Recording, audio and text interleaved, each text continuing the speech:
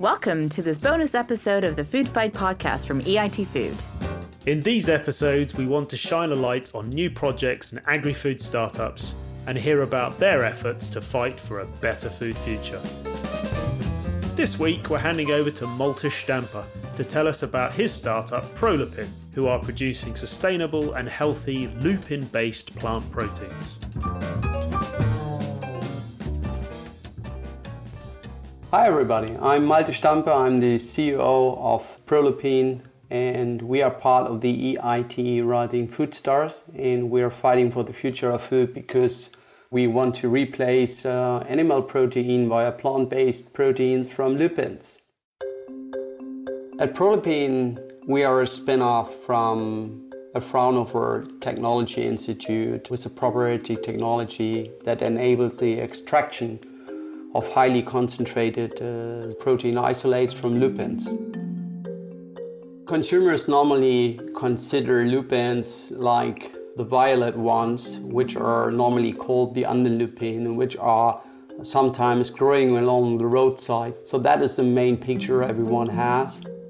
It's very nice that consumers are getting the idea eating the kind of flour.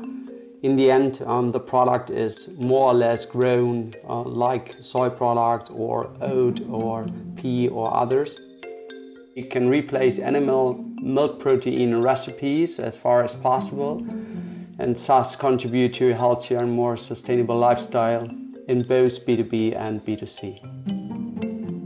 It's a very one-stop solution to replacing your cheese, cream cheese or even ice cream which you normally use. Our lupin ingredients and consumer products offer superior taste and convenience, is giving even more consumers easier step-by-step access to plant-based nutrition. Growing lupins does not really require the use of fertilizers or agrochemicals. We have a very specific peeling and flaking process. We have a de-oiling process based on our processing technology platform on a water-based extraction process. We are able just to provide at least a lupin protein isolate. That means this is above 90% of protein content with less fat anymore. It is super sustainable. It could be cultivated more or less around the globe, and it grows on poor and arid soil in almost every climate. Other environmental friendliness things are that lupins are also require significantly less water. So we think we are really on spot to solve some of the major issues around the globe, how to provide a very sustainable plant-based protein source also in areas where we don't have a lot of rain, a lot of water, where it's warm, sandy, poor soils. So you can really consider and imagine to also grow and farm lupins to provide the population around and the business around a valid and constant protein source. We are all aware that how to feed these 9 billion people in 2040 or even earlier, we need a change and we need to start now.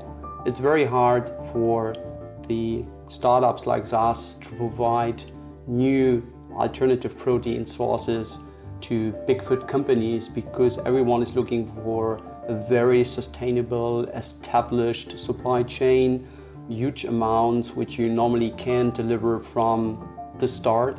So the next things we are going for how we can internationalize our business. So we think that we make already a very good job in Germany or Austria, which are, I would say, very competitive food markets.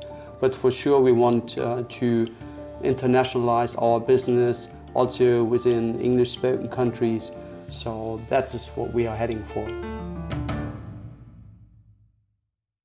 We entered in this kind of collaboration with EIT, but also with the Writing Food Star environment is to showcase of entrepreneurial businesses like us to a broader audience. EIT is used especially by the big food companies to gather early stage on what is going on in the market. And it's just a possibility for us to team up with R&D teams, but also with potential investors on a very early stage. EIT is a great platform just to showcase what you're looking for, but also what you already have proven. And so it's a good mixed picture and basis to start new businesses. Everything which is new and very innovative. And my hope and my desire is that you get more support for these kind of early stage application. Young businesses get a little bit more support from all kind of institutions, but also from all kind of industry partners. I can only invite you, just instead of waiting months and months for a new Tesla and investing $60,000 for making a sustainable change, why not entering a supermarket and buying a plant-based yogurt for $1.99? Changing consumer habits and especially also changing big food industries takes so much time.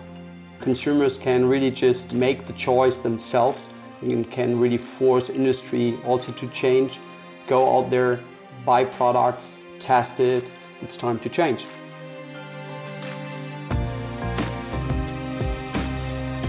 For more information on Prolupin, please head over to prolupin.com.